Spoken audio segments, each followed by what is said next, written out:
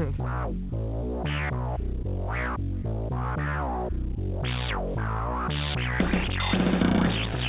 you ready for the latest Habs news, passionate debate, and in-depth analysis from hockey experts around the league? It's the most informative and interactive podcast about the Montreal Canadiens. This is the Canadiens Connection Podcast, featured on allhabs.net, with your hosts, Joe Whalen and Rick Stevens. Hello, everyone, and welcome to the Canadiens Connection Podcast here on Rocket Sports Radio, keeping you informed, engaged, and entertained. My name is Joseph Whalen, and I'll be your host for the next hour, and I'm pleased to be joined, as always, by the Donald Adet to my Patrick Holland, Mr. Rick Stevens. How are you doing today, Rick? I'm doing well. It's a great day. It's sunny out. It seems like spring has finally arrived in Montreal. And yes, episode 82, Donald Adet, Patrick Holland. Donald Adet, we remember him as the diminutive Donald Adet that came over from Buffalo and Atlanta, played a few games here and there for Montreal, and remained with the organization, has been an amateur scout with Montreal since 2012, and was able to be involved in drafting his son, father of Daniel Adet, and we know Daniel from covering the Ice Caps and the Rocket, and most recently, Daniel Adet with the AHL Springfield Thunderbirds. Patrick Holland, you say? Who's that Patrick Holland guy? Well, 5 games with the Canadiens in the 2013-14 season. However, and he played a couple seasons in Hamilton. However, was involved in perhaps 2 of the more interesting trades. He came over from Calgary with René Bourque and a second-round pick, which became Zach Lecale, for Mike Camilleri. That mid-game pull Camilleri, send him off. That was Patrick Holland that was involved in that in coming to Montreal. And then on the way out, he was packaged with Peter Budaj as Marc Bergevin tried to clean the way for Dustin Tokarski at the beginning of the 2014 season, and sent him to Winnipeg for Eric Tangradi. So, a couple of interesting players there in episode 82. But you know who I'm thinking about? Well, that would be... Who would that be? That would be Jean Beliveau. And because yesterday, May 1st, was a very historic day. It was 55 years ago yesterday since the very first Conn Smythe winner was awarded. And very appropriately, the award first went to Jean Beliveau, May 1st, 1965. And that was as he helped the Canadiens to win the Stanley Cup with Game 7, 4-0 win over the Chicago Blackhawks. He scored the game-winning goal 3 times in that series, so probably worthy of the Conn Smythe, and the very first Conn Smythe at that. The journey you just took us on there, Rick, so I appreciate you doing that today, going all the way from Donald Adet and Patrick Holland to Jean Beliveau, and we love to do that today because, boy, oh boy, do we have a big topic coming up in segment 2 with the Montreal Canadiens all-time team as constructed by TSN. We're going to get to that in just a little bit, but we have got a lot to get to before we get there, because the Montreal Canadiens, as they have done basically every week that we've been on when doing this show without actual hockey games to talk about, they have given us a signing, and of course, there is much more to get to. We have some news on Alexander Romanov, some news on Tomas Plekanec as well, and of course, we're going to get to, as we have always been talking about, since March 12th, we're going to be talking about the potential resumption of play as well. But we'll start with the Canadiens signing their forward that they drafted in the 2019 NHL entry draft in the 6th round, Arsen Kisamudinov. I'm not going to say that 10 times fast. He most recently played for Neftomik Nizhnekamsk of the KHL. Also, Nicely will not done. be saying that 10 times fast. I appreciate it. But Rick, what do you make of this signing? Obviously, he's a bit older than most players would be a year removed from their draft year. coming over with just a little bit more experience under his belt, potentially on a 2-year ELC. Yeah, this is a player drafted as a 21-year-old. He went through the draft twice with being passed over by all 31 teams. It was third time's a charm. Third time he's selected in the 6th round, 170th overall. And listen, he had a great year in the MHL, and that's the major junior hockey league in Russia. 41 games, he had 26 goals, 29 assists for 55 points, and he's the kind of guy who he's got big size, 6'3", 203. He's got a great shot, actually a good shot and a great release. And he has that ability to score off the rush and be deceptive and use the defenseman as a screen. He loves to do that.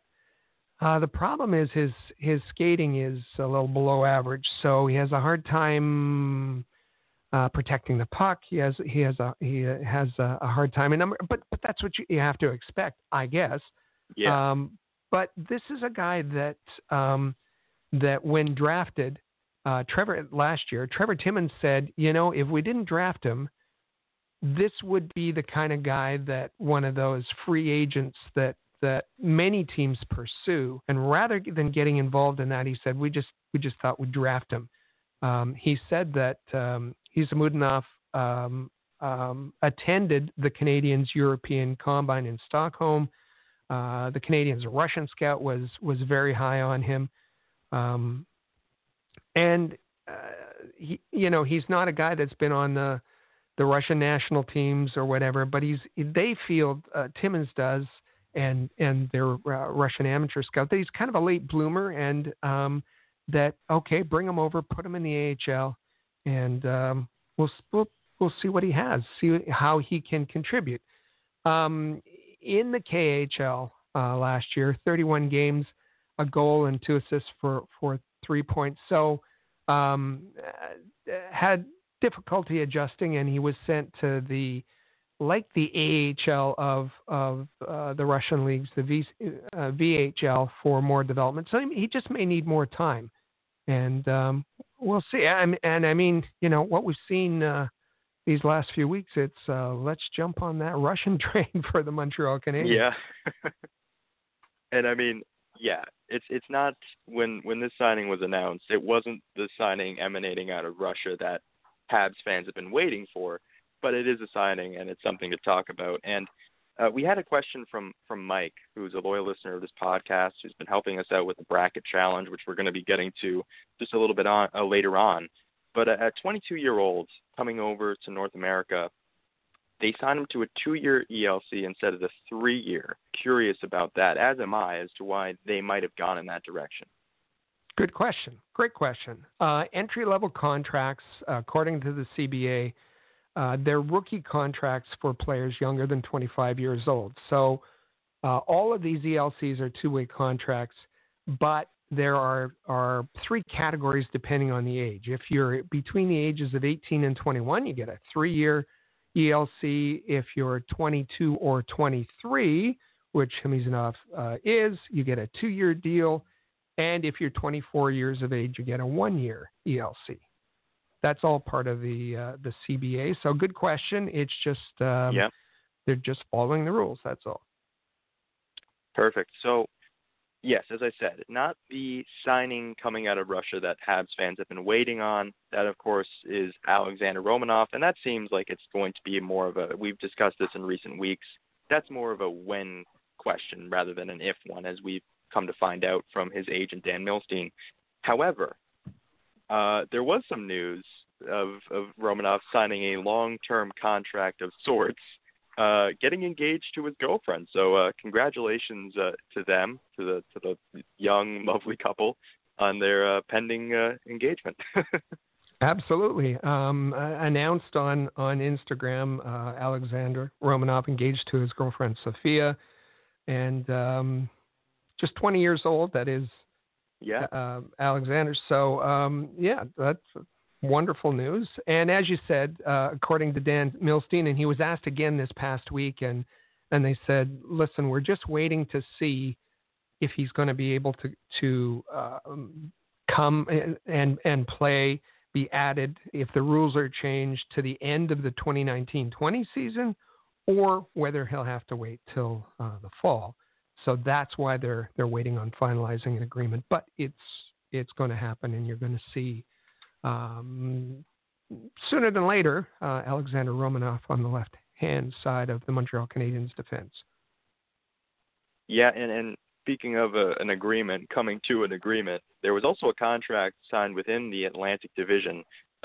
Yaroslav Halak, of course, former Montreal Canadian goaltender, he signed a one-year, $2.25 million extension with the Boston Bruins, and he's having himself quite the season, or he was having himself quite the season until it was paused back in the middle of March. He's got an 18-6-6 record with a .919 save percentage and a 2.39 goals against average. So getting him back for another year seems like a good bit of business for the Boston Bruins. And its relevance to the Montreal Canadiens is that many fans and some media were talking about Yaroslav Halak being an option as the Marc Bergevin goes shopping for a backup goaltender. For me, I didn't ever see it being a possibility, given what Alan Walsh had done to create a huge divide between Halak and Price the last time around. However, it was being talked about, and so that kind of puts a nail in that rumor for now, anyway. Yeah, well, it seems like it's going to be a good deal for the Boston Bruins to have him back in the fold for next year. So it's going to be another tough obstacle for the Montreal Canadiens to overcome. And another interesting player that we found out a little bit about this week was Mikko Lehtinen, playing for Jokerit over in the KHL overseas. He and Jokerit have mutually agreed to terminate his contract. So he is a free agent, and he had 49 points in 60 games played for Jokerit. He is regarded as being possibly the best defenseman not in the NHL. So for Montreal and for a bunch of teams who are looking for a left shot defenseman, this seems to be a guy that could be of interest for them. Boy, on paper, left shot defenseman, the top scoring defenseman in the KHL, as you said, widely considered one of the best defensemen outside the NHL. Also happens to be an effective quarterback on the power play, which the Canadiens have been missing since Andrei Markov.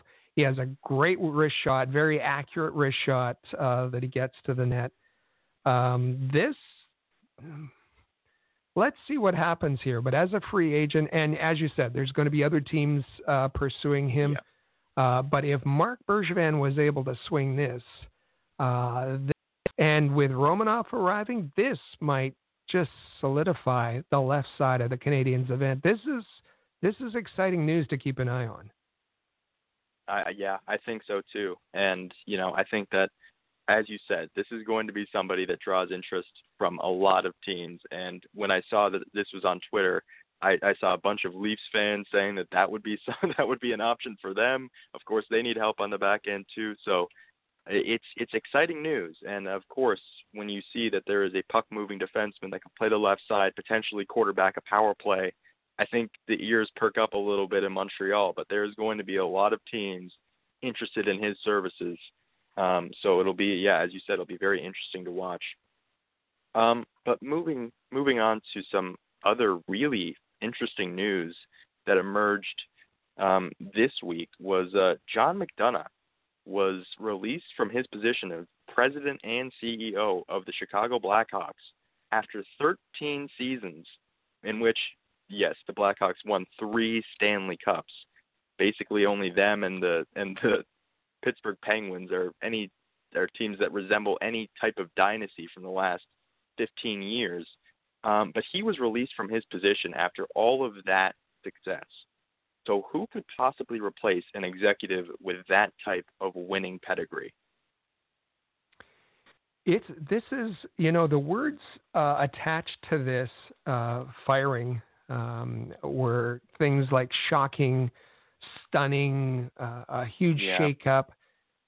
This guy was I know Canadiens fans may not be familiar with him, but he had 24 years with the Chicago Cubs in the MLB, was recruited to come to the Blackhawks in 2007, had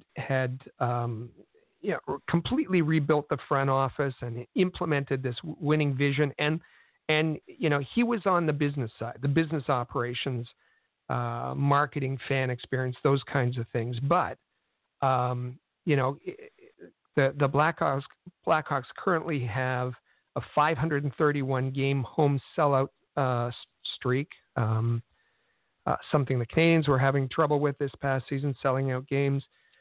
He put the games on local TV.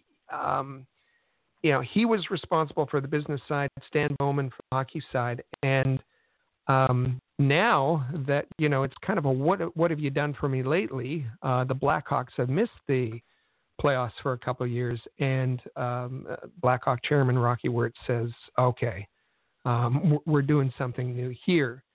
The other thing that John McDonough was able to do is bring the Blackhawks up that valuation. And the last Forbes valuation we have for NHL teams has the Blackhawks valued at $1.085 billion. And that's only behind, they're right behind the Canadiens. The Canadiens in third place, Maple Leafs in second, Rangers in first. So this guy knows what he's doing. Now, who do you replace him with? And there's talk that the Wirtz is right now on a temporary basis. Rocky Wirtz replaced him with his son Danny, and put him in charge of a search. Well, there was one publication had 5 former Chicago Blackhawks players as candidates. And with the idea of bringing someone in as president that has more hockey experience. The interesting thing is there's Canadiens connections here, and we're all about Canadiens connections. That's our name. And so, all right, I'll save the interesting ones for last. You have Doug Wilson, currently a general manager of the Sharks. Wilson was a defenseman for the Blackhawks. Actually, there's 3 former Chicago defensemen in this list. Wow. Bob Murray is another one, GM of the Ducks. Eddie Olczyk, we know Eddie Olczyk, the TV broadcaster for NBC, and he does a good job. Former player with Winnipeg Jets said, when we win the cup, we're bringing it back to Winnipeg. It didn't happen when they went to Phoenix. Yeah, it was a great quote. It was a classic quote, yeah. 2 other individuals on the list. Number one, Chris Chelios. Of course, 10 seasons for the Blackhawks, and then 7 seasons with the Montreal Canadiens. And I think we're going to get to Chris Chelios a little later in segment 2. And another fellow that they suggest as a prime candidate for the president of the Chicago Blackhawks, Bergevin. Wow. Mark? Yeah. Mark Bergevin spent 4 seasons as a defenseman for the Blackhawks, and this publication seems to think he would be a great president for the Chicago Blackhawks. What do we think about all of this? Well, that is, I have to say, I'm surprised by that someone would look at him in that way. I mean, there are things in his tenure that Marc Bergevin has done well. Early parts of his tenure, I'm talking about, more than, what we've seen in the last couple of years.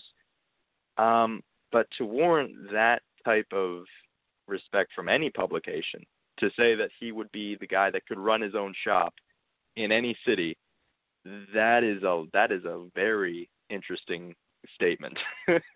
Well, it's and this is more this kind of a topic is more to invite reaction, and we'd love to hear your comments on it. And I mean, there's all kinds of aspects here with the Chelios mention at the Canadiens. We know their playoff record the last few years, and if Chicago is making changes, why aren't the Canadiens? If the Blackhawks are looking for a new president, why aren't the Canadiens looking for a president? President of hockey operations. Why isn't, there's lots of tie-ins here, and this is something we might revisit and discuss further. Yeah, I just thought it was a fascinating story, and it's something we thought we should just introduce quickly here. It truly is a very fascinating story, and I think that most Montreal Canadiens fans would probably be very excited that Marc Bergevin would get that type of a promotion in another organization that is not the Montreal Canadiens. Moving on, because there was another really fascinating piece of news. Tomas Plekanec did an interview with Louis Jean of TVA Sport, and he revealed that he would like to get into coaching. And in that interview, he also revealed some of his feelings towards his former coaches, who he talked about as, he talked specifically about Jacques Martin and Claude Julien as being sources of inspiration for him, that their styles would be something that he would try to emulate. Michel Therrien, on the other hand, he said he would not be emulating Michel Therrien and his style of coaching, and it really paints a picture here of what Tomas Plekanec thought of Michel Therrien. What did you make of that entire interview and his comments towards his former coach? A great interview by Louis Jean. We had Louis on the show and a friend of our show here, and it was great to see Thomas. He looks great. He said he's keeping busy with the kids at home and their homeschooling. In his spare time, he's taking a coaching course, and he thinks he's got 2 or 3 that he'll play for 2 or 3 more years, but he's thinking post-playing career, and he would like to get into coaching, and he's doing that sort of planning. And in the Czech Republic, there's 3 levels of coaching, and you need a license for each. He's qualified apparently for the C license, as it's called, and to coach minor league hockey. And he's not so interested in that right now. He's working on his B license, which would allow him to coach junior hockey. And then there's the A license, which, as he said, would allow him to coach men. And so he's progressing in this. But as you said, it was fascinating that he went through each coach and kind of said what they were good at. He talked about Claude Julien being very good at sitting down, explaining what he needed. He talked about Guy Carbonneau being a player's coach.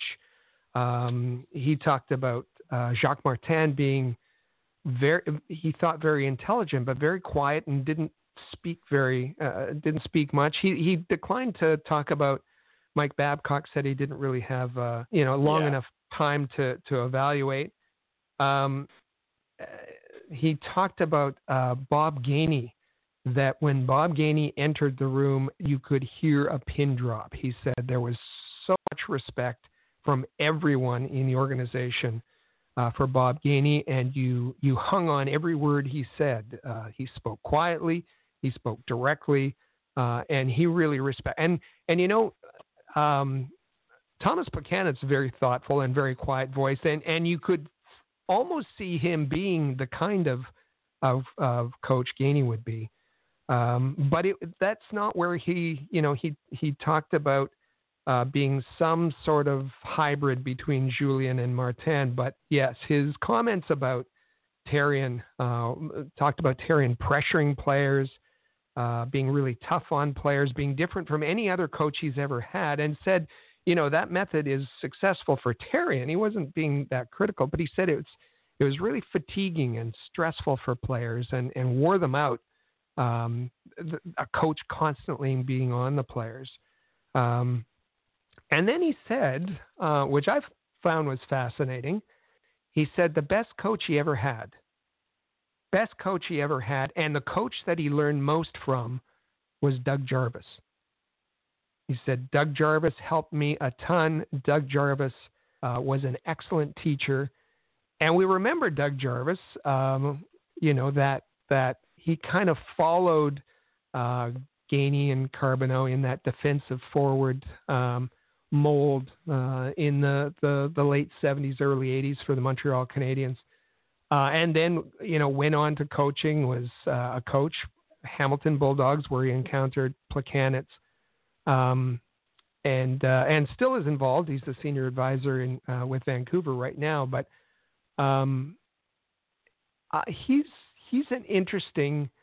He's the kind of guy we forget about, Doug Jarvis, a Selke Award winner, Masterson winner, won 4 Stanley Cups. And Plekanec said, he's kind of an underrated guy, doesn't get enough credit. And I was happy to see that Thomas Plekanec brought his name up. Yeah, I thought that this was an incredibly fascinating interview for the reasons that you sort of identified there, but particularly the part about Michel Therrien, because I think we've heard players come out in the past. Like we heard Daniel Briere talk about his experiences with Michel Therrien and brush that one off and say, well, it was a player that was coming in who had varying level, had experience in Philadelphia, been in deep playoff runs, scored big goals, and then he went to Montreal and it just didn't seem like it was working out. And you could say that might have just been a frustrated player. But for Thomas Plekanec to say something, and Thomas Plekanec, he doesn't give me the impression that he's somebody that speaks very openly and candidly about these types of things, unless he feels very passionately about them. And the fact that he said that he would not be emulating Michel Therrien when he wore a letter for Michel Therrien on those teams. Yeah. And I mean, he talked about Jacques Martin, went to the Eastern Conference Final under Jacques Martin. He also went to the Eastern Conference Final under Michel Therrien. So even if he thought that Michel Therrien was demanding on the players, you would think that he would still think back on that as being an experience where it's like, okay, well, he managed it, even though he didn't necessarily like the style of coaching. And he points that out as being, it worked for Michel Therrien, and he just wouldn't emulate it. But I thought this entire thing was fascinating. And I think the exact type of player that would make a good coach, the two-way forward, the two-way centerman, yep. I feel like those typically make very good coaches. But yeah, moving on, because as we said, we have always devoted time in the first segment to talk about the impact of the coronavirus. And this week, we just got some really unfortunate news. Georges Laraque tested positive for the virus, and unfortunately, Laraque also suffers from asthma. So just want to wish him all the best in his battle with the virus. We do, yeah. He tweeted a picture from his hospital bed, and in the tweet he said, "I guess I'm not invincible, just got diagnosed with COVID. Since I'm asthmatic, that's not the best news, but I'll fight it off." And so good attitude, and we wish him all the best as he battles the coronavirus. Absolutely. Opposite end of the spectrum, because obviously, as we said, we wish him all the best. There was also some uplifting news that came out of this week. It was Kirk Muller's mother, Annette, who went viral because, like all of us, she needs more wine.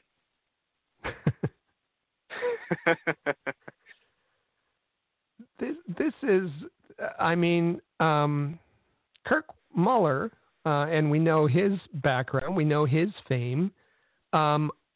Kirk Muller didn't get the kind of press that his mom did. This photo of his mom standing in the window with a big sign saying "Need more wine" and holding up an empty went everywhere. You go to the Daily Mail in the UK. You go to Spain. This story went around the world, and it was Kirk's sister Kelly, who was on her way over to visit her mom, who's 82, in Kingston, and her mom greeted her at the window with this sign and an empty bottle. And she sounds like a character anyways. Kirk says she has a great sense of humor. She doesn't like to miss Hockey Night in Canada. She's even enjoying the repeat games. And but she likes to have a glass of wine or two when she's when she's watching. And so Kelly brought her some wine. Kelly asked Mom, do you want red? Do you want white? And Annette said, it doesn't matter. It all tastes the same. She sounds like a lovely woman. But Kirk was interviewed this week. He was interviewed with Wayne Gretzky, and they reviewed the '93 series. Kirk Muller was asked by the Montreal media. He did a teleconference about the power play and all kinds of things. But the big story for the Muller name this week was about Mom needing more wine.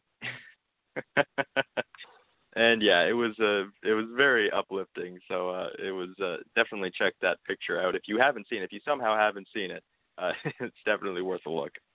But Rick, as I said, we have been talking about the resumption of play as being a major topic of conversation over the last couple of weeks.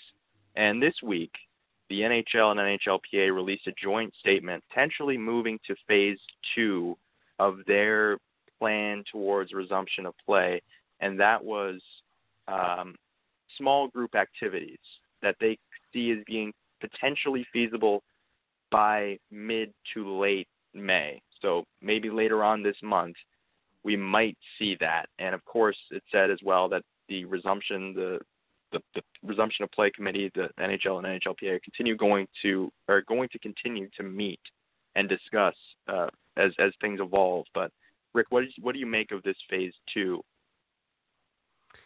Well, I think that we talked last week about Gary Bettman floating some ideas and trying to push a particular direction, and he got a fair bit of feedback, as he called it, or pushback, as the players called it. The GMs weren't happy with his draft idea. The players were not necessarily happy with what he was talking about. So this committee was struck, the Return to Play Committee, and now Gary this week is talking about extraordinary collaborative discussions with the NHLPA. He's trying to mend some fences, I think.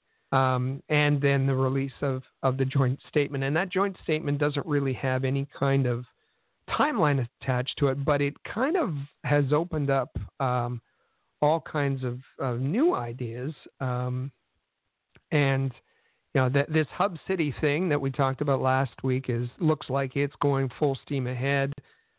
Edmonton seems like it to be one of the lead cities.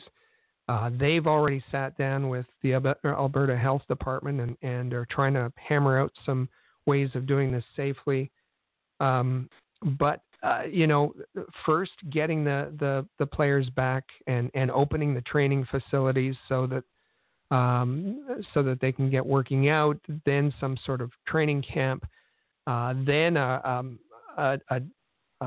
schedule to play within the division and complete all the regular season games and then into the playoffs. But now talking about, extending that over a lot longer period and starting the, Gary Bettman said, starting the regular season of the 2020-2021 season, late November, maybe December. And that, just a few weeks ago, we were talking about the NHL not wanting to do anything to disrupt next season. now it seems inevitable that next season will be disrupted. And will the league be able to play an 82-game season? I mean, they have to be, if they start in mid-December, they have to be done by July, because they're going to run into the Olympics, and NBC is committed to the Olympics and wouldn't be able to do playoff games. So things are happening, and things that were ideas, 1 week get kind of tossed out, and we see that with all the leagues. So with the NBA, there's been some difficulties in all the NBA teams wanted to go to Atlanta to train because Georgia was a little bit more opened up. The MLB, I see they have a new arrangement with their umpires, and they're talking about. We heard the NHL talk about this isolation dome or this bubble. The MLB is talking about a monastery setup, which I guess is kind of the same thing. But while all this is going on, you have players, and we heard from Dale Weiss, we heard from Brendan Gallagher saying, is this worth it? Is this worth it to go back? Is this worth it to leave our families? We had Drew Doughty come out from the Kings. We had Adam Lowry from the Jets, all questioning this plan. And then it was Phil Deneau this week who said, making us come back and leave our families for games that are meaningless is inhumane, which that got a lot of airplay this week. Yeah. And I mean, it's not that different, because you talked about the MLB. The MLB had the idea of going to Arizona and playing out games just in Arizona, try to do the bubble city thing like you talked about. And Ryan Zimmerman of the Washington Nationals said the same thing. I'm not leaving my family to go and play for however many months, however long this needs to take. I'm not going to do that. It's an understandable stance, but the way that inhumane being the word that Philip Deneau used, that is pretty strong in his statement, in his belief that this is not something that he wants to do. So we're likely to hear some sort of announcement next week. Also keep an ear out for, I expect we're going to hear from the AHL as well. And as we talked about on From the Press Box earlier this week, the From the Press Box podcast, that you can also hear on Rocket Sports Radio, that we will probably hear an announcement about the AHL season. And it's pretty clear that it's going to be canceled. So lots of news coming up this coming week that we'll be paying attention to for you. Absolutely. So, Rick, with all of that said, we'll take a quick break here on the Canadians Connection podcast. And when we come back, we're going to be talking about the Canadians' all-time team as composed by TSN and their all-time 7 project. When we come back, we're going to discuss that. Rocket Sports Media is currently recruiting talented, motivated, and committed people to join our team. If you're a student wishing to gain experience, a young professional interested in broadening your credentials, an experienced hockey mind looking for a platform to share your expertise, or a passionate fan looking to contribute to our publications by connecting with fellow hockey fans, we want to hear from you. We are specifically interested in individuals who have education and/or experience in the following areas: sports writing, translation, editing, forum administration, social media administration, multimedia, graphic design, web development and user support, event planning, and sponsorship and marketing. If you are bright, loyal, passionate, and willing to dedicate yourself to a remarkable team, visit allhabs.net and click the Join Our Team tab today. In every city around the world, sports fans flock to popular watering holes to share a few pints, some good grub, and to cheer for their team. Think your favorite sports bar deserves to be recognized? Or are you traveling to a new place and need to find the perfect spot to watch a game? HockeyPub.com is the answer. Find out where the best spots are located in your city to eat, drink, and meet fellow fans. HockeyPub.com. Want the latest Habs news with game previews, reviews, and highlights? How about full coverage of development camps and special events? Looking to follow the Laval Rocket more closely this season? Perhaps you'd like to learn more about team prospects. Would you like a place to socialize with hockey fans all over the world? We've got what you're looking for at allhabs.net, the place where you'll find everything you need to be the most informed and connected Habs fan around. allhabs.net.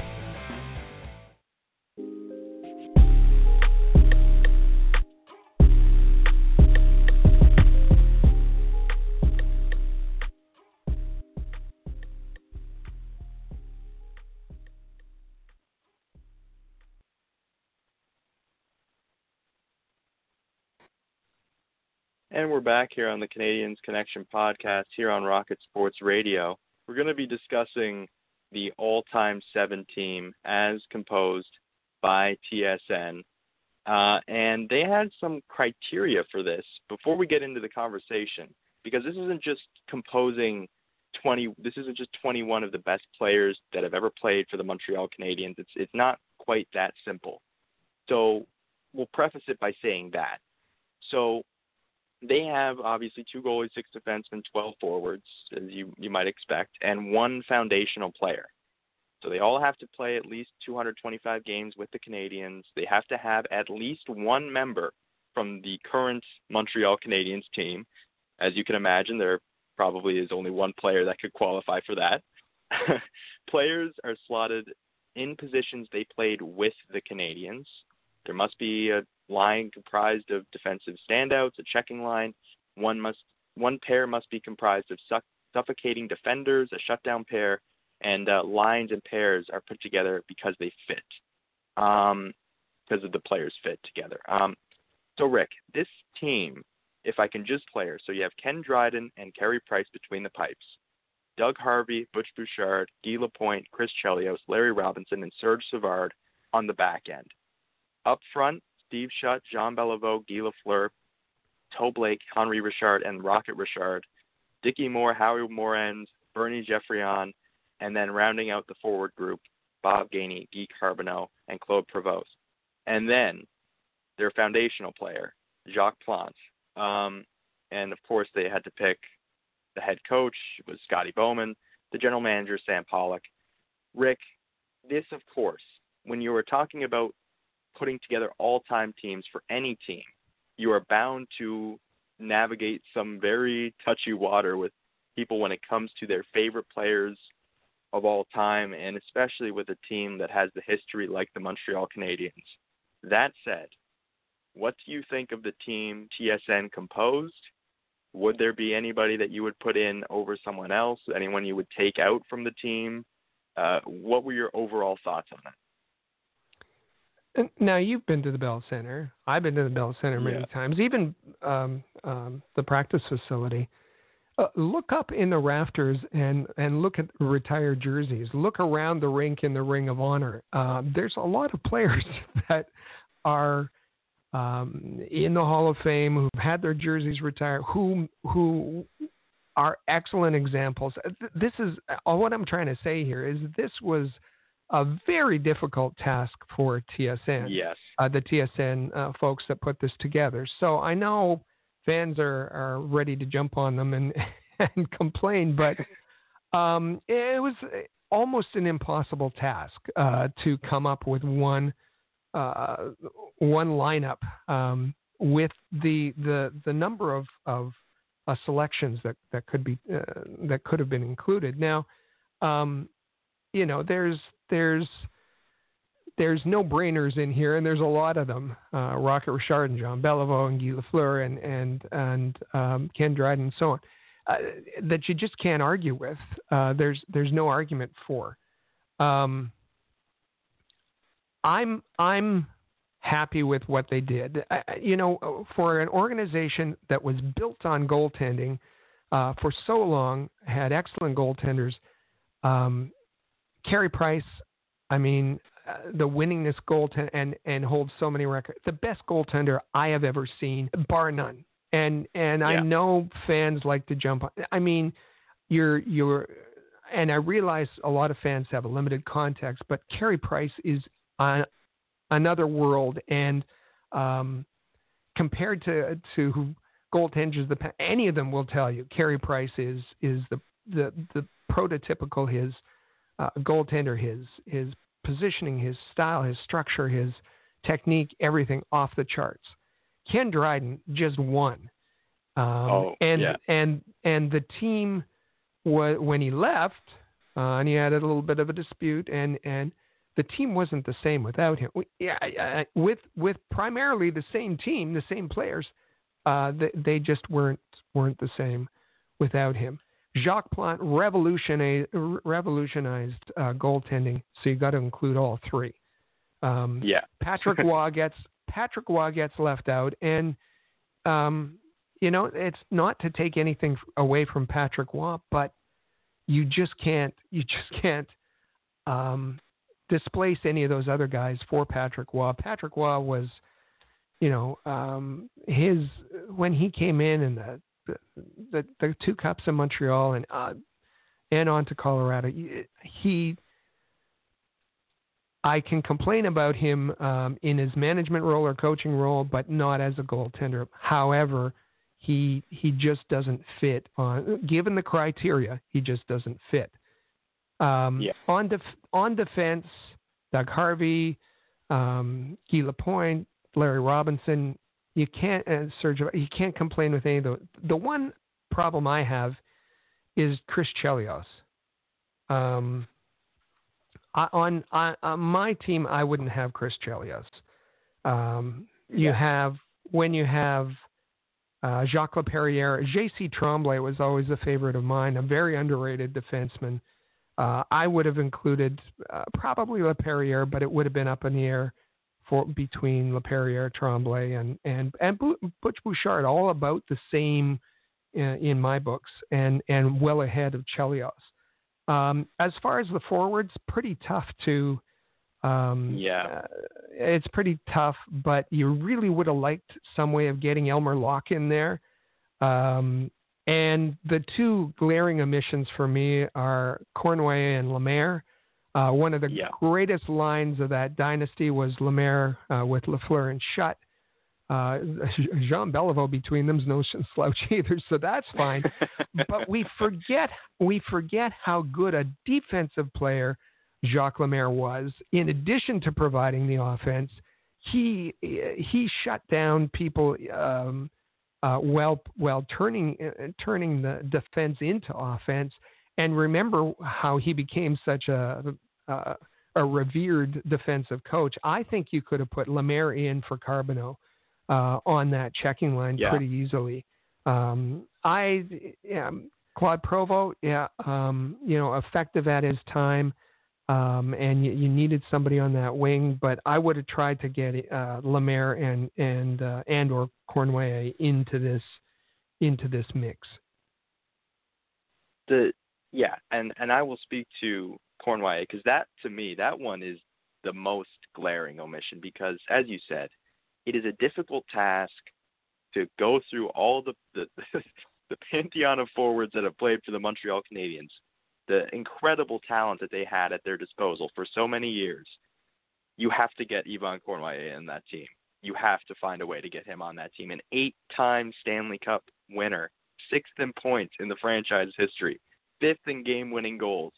He has to be on that team. I don't know who you take out. You have to find a way to put him in. That's just me. The other thing that I will say about this, because when asked who they had the last cuts as well, which should be mentioned. So the last cuts that they have are Patrick Waugh, of course, as you said, Jacques Laperriere, PK Subban, Elmer Locke, Yvan Cournoyer, and so I mean, you look at those names. The thing that I point to, though, is that PK Subban is one of the last cuts over Andrei Markov. Now, they did say that they were looking at left, that it needed to be whatever position a player played. But the fact that PK Subban is in that conversation over Andrei Markov, to me, that does not sit well with me when you look at Andrei Markov and the things that he accomplished in his time with the Montreal Canadiens. And I think that the discussion that we've seen the most, And you touched on it there when you talked about Carey Price and the way that he is viewed as being just a remarkable goaltender by anyone that's played the position, and one of the best, and obviously one of the best. He ranks so highly in the Montreal Canadiens in every major goaltender statistic, and he's third in point shares, which counts for every player that's ever played for the Montreal Canadiens ever. He's ahead of Maurice Richard and Guy Lafleur in point shares. For me, the conversation that we've seen the most of, because it was voted that Patrick Waugh, about 55% of the vote, was the most glaring omission. And I understand when you look at the 2 Stanley Cups, and listen, there's nothing you can take away from Patrick Waugh as a goaltender. He is one of the best that's ever done it. But you look at everything that Carey Price has done in his 13 years, and the fact that he has had little to no help.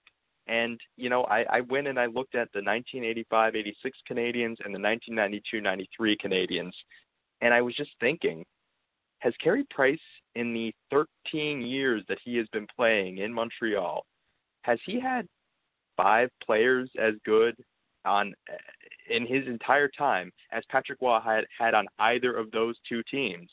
And I think the answer is he really hasn't. I mean, he's had good players. Zach Koivu was there at the start of his career. Andrei Markov played for many, many years. But I think that those are the only 2 that you can really put in the conversation as being all-time Montreal Canadiens players. That, to me, says all that you need to know about why Carey Price is in between the pipes. And they did say that they needed to have a current member of the Montreal Canadiens. But I think even with that, as many people that are upset that Patrick Waugh is omitted, I don't know if you look at the stats, you look at everything, the 13 seasons, I don't know if Carey Price just makes that team over Patrick Waugh regardless of that. Yeah, I agree. I agree with you. And I know there's an emotional tie to Patrick Waugh, and he's an emotional player. And of course, he was key in delivering the last Stanley Cup that the Canadiens had. Absolutely. So there is some romanticizing about all of that, and not so much with your current goaltender. But when this is reviewed years from now, Carey Price will I'm sure get his due. And as you said, even without that specific criteria from TSN, he should have been on the team. One of the I just kind of looked for reference because there was a book done by Ken Campbell about I'd say about 10 years ago called Habs Heroes, and it was the definitive list of the 100 greatest Canadians.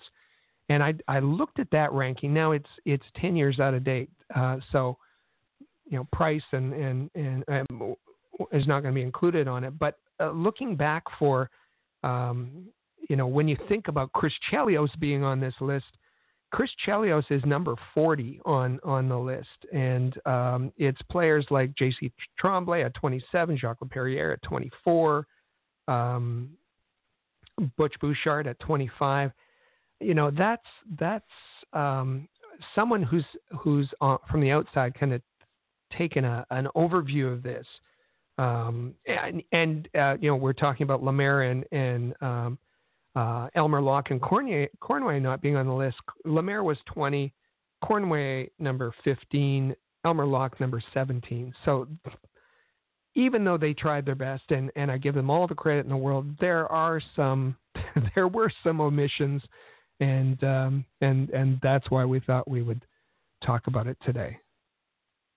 Absolutely. And as I said, and as we both have said, not an easy task to pick these players and say that they are the all-time Montreal Canadiens team. It's very difficult to do that, and with them and the Oilers specifically, I think you have to look at all the championships define legacies. So it's difficult for a lot of guys to get a look if they haven't won those championships, specifically in those 2 cities where you had such great dynasty teams. But yeah, it's a very interesting project that they are doing, and they certainly started off with potentially, I would say, probably the most difficult team to do with the Montreal Canadiens. So certainly keep a lookout for those other teams if you are interested at all in compiling all-time rosters for other teams as well. So, Rick, with that said, I guess we'll take a quick break, and when we come back, as I said, and part of the reason why I talked about Andrei Markov as well is that, you know, the 2000s, it gets lost in the shuffle a little bit, some of these players, Andrei Markov and Carey Price. As we've been doing with the Bracket Challenge, we've been shining a light on the 2000s and the players, the great players that have played for the Montreal Canadiens in the 2000s. We're going to update our Bracket Challenge after a quick break. Stay with us here on the Canadiens Connection podcast here on Rocket Sports Radio. The Canadiens Connection is proud to be a partner of Rocket Sports Media, digital media publishers of sports and entertainment websites. Their mission is to build a worldwide network of sports fans who are informed, engaged, entertained, and connected. Learn more about RSM, its team, and its portfolio of brands at rocketsportsmedia.com. I bet you enjoy sporting your best Habs jerseys, dressing up your kids and pets in the cutest Habs gear, and showing off your decked-out hockey cave or fanning. Well, don't just show your friends, show your Habs. The team at All Habs wants you to boast your finest pictures for our global network of Montreal Canadiens fans. Include the hashtag #ShowYourHabs when posting your fan photos on Twitter, Facebook, or Instagram. Then log on to showyourhabs.com to see your entries, along with photos and posts from Habs fans all over the world. A proud member of the Rocket Sports Media Network. If you're a business owner looking for the perfect platform to reach a targeted audience of customers, Rocket Sports Media is the solution.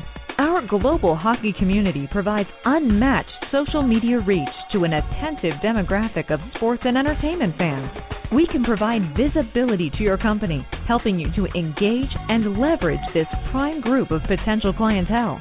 In addition, we also offer sponsorship opportunities for fan events and featured areas of website content, giving you name and logo recognition. Visit rocketsportsmedia.com to contact us for further details and information regarding this unique marketing opportunity. For the most trusted source of news, analysis, and features about the Montreal Canadiens, their affiliates, and their prospects, log in to allhabs.net, your year-round resource for anything Habs related. That's allhabs.net.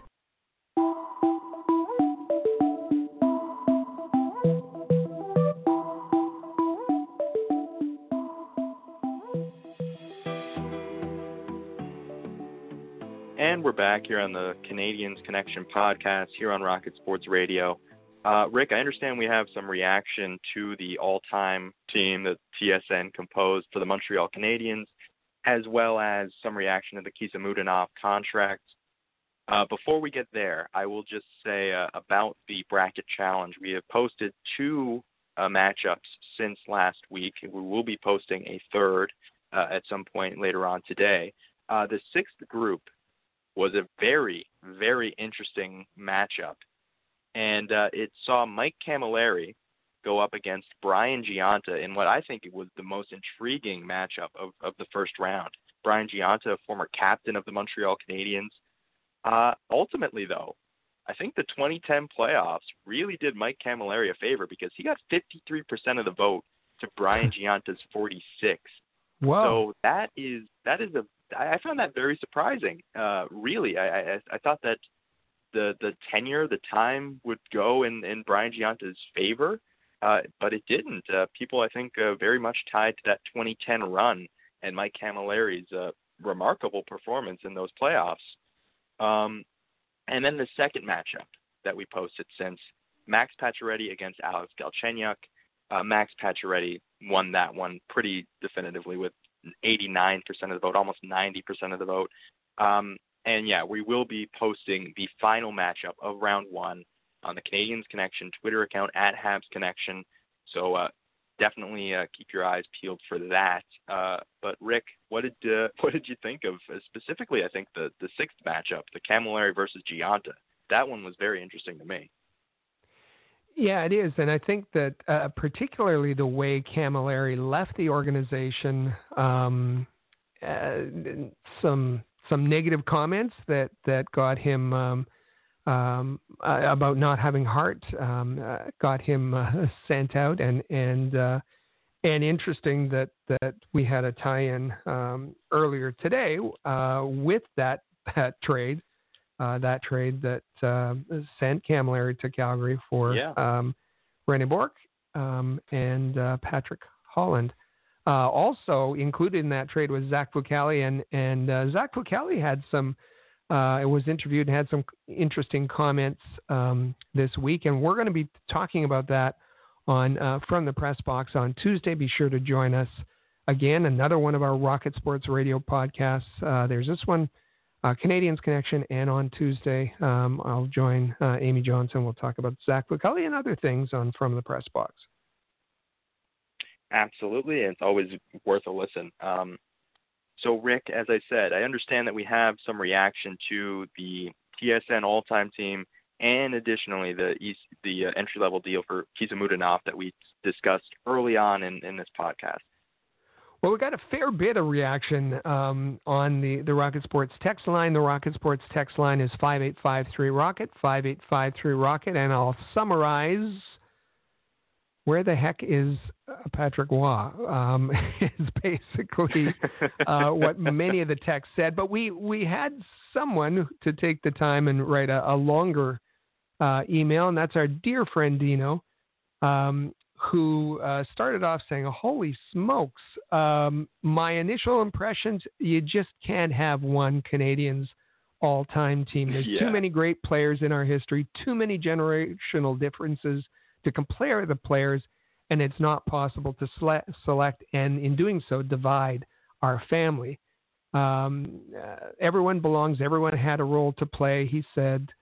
And he lists some players that he would have included, and they include Jacques Lemaire, Yvon Cournoyer, Dickie Duff. Dick Duff was, and I've said it before, the one guy that I want to meet, a real favorite, a clutch player. Canadians would not have won the Stanley Cups they did without Dick Duff. Saku Koivu on the list, which I know should bring a smile to your face, and a tie-in with our earlier mention of Turku, Finland, earlier today, with Mikko Lehtinen coming from there as well. Who else is on his list? Mahovlich. He doesn't specify if it's Frank or Peter. Probably Frank. Bobby Smith, Kirk Muller, Mats Naslund. Of course, on a Dino list is going to be PK Subban, Andrei Markov, and John Ferguson. John Ferguson, who ran shotgun for Jean Beliveau at times and others. He said, the list goes on, my friend. How can we leave off these players and still have a conscience? It breaks my heart. It gives me distress to think about this.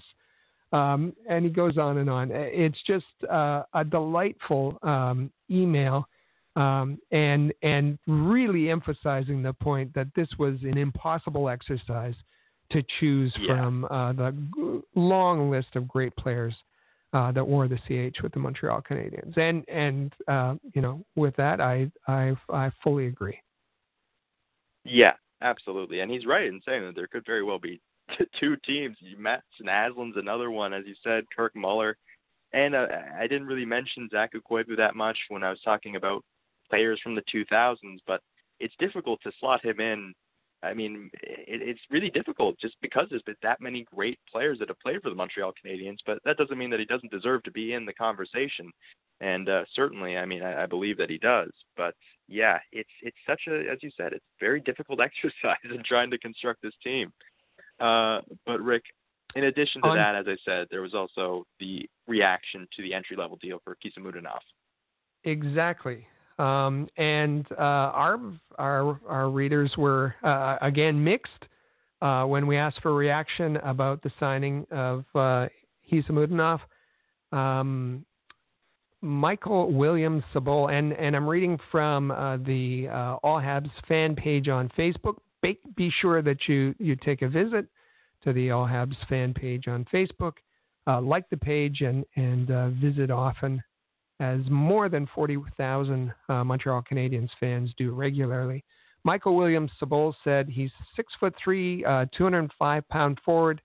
Now, can he skate? If so, it would be finally be a good move by Marc Bergevin. Well, as I said, a great shot, but kind of a below-average skater. So sorry to disappoint Michael Williams-Sabol. Wakeland says Joel will work with him in Laval to get him NHL ready. We'll see if he's will make it to the NHL level, but certainly we'll see him in Laval. Clint Lucier says, how about getting some NHL ready players? We've got lots of prospects already. Harley David says it's a waste of time in his opinion. And Nate James Harmon says probably the most pertinent question. How can someone please tell me how to pronounce his last name? And so I responded to Nate, and it's Hisamutinov. Hisamutinov. The K is silent. So I hope that's helpful for you, Nate. And we really appreciate all the feedback and questions, and love interacting with everybody on Facebook, on Twitter, and everywhere else. And don't forget about that Rocket Sports line, 585-3-ROCKET. Text us. We're always glad to hear from you. Absolutely, and as Rick said off the top, that's what we call ourselves, the Canadians Connection Podcast. We love to connect with you, whether that be through social media. You can follow @HabsConnection on Twitter, Facebook, and Instagram. You visit our website at CanadiansConnection.com, or as Rick said, 585-3-ROCKET is the text line to get your reactions in to things like the all-time team, like we got some reaction to just a moment ago. So, Rick, with that said, it'll be another week. We'll get through another week here on the Canadians Connection Podcast. As you said, some very interesting things to talk about coming up this Tuesday from the press box. So it's going to keep on coming with this news about the potential resumption of play. And as always, we will talk about that idea and the reaction you look at the reaction from Phillip Danault, as we discussed earlier today. But we're going to keep on going, and we wish you, everyone out there, keep on social distancing, practice proper hygiene, and of course, thank you to all the frontline workers that have continued to do the tremendous work that they are doing. So Rick, anything you'd like to say before we sign off for another week here on the Canadians Connection Podcast? Well, I just want to echo that. Very grateful to all the frontline staff, and as we know, my brother's a paramedic. My sister-in-law is a nurse, and they're doing some heroic work. And for those in the same kind of line of work, we extend our gratitude to you. I've got a shout out to Ryan. Have a very happy birthday today. And I'd also just want to thank all of our listeners. We're very grateful that you've stuck with us through difficult times, and we really appreciate you listening to Rocket Sports Radio, listening to this podcast, listening to From the Press Box. We're grateful for all of you, and we're happy to bring you news, and we just look forward to that day when we can also bring you some hockey action. So thank you, and we're committed to staying with you for the duration. Absolutely. And Rick, as you said, this podcast, along with From the Press Box, can be found on all your favorite podcast platforms: Overcast, Stitcher, TuneIn, Spotify, Google Play. Just search for Rocket Sports Radio and hit that subscribe button. But yes, as Rick said, thank you to everyone for tuning in. We'll be back with you next week at 1 p.m. Eastern. That is 2:30 Newfoundland time. Thank you for tuning in to the Canadians Connection Podcast here on Rocket Sports Radio. For the latest news on the Montreal Canadiens, follow us on Twitter @HabsConnection and visit allhabs.net.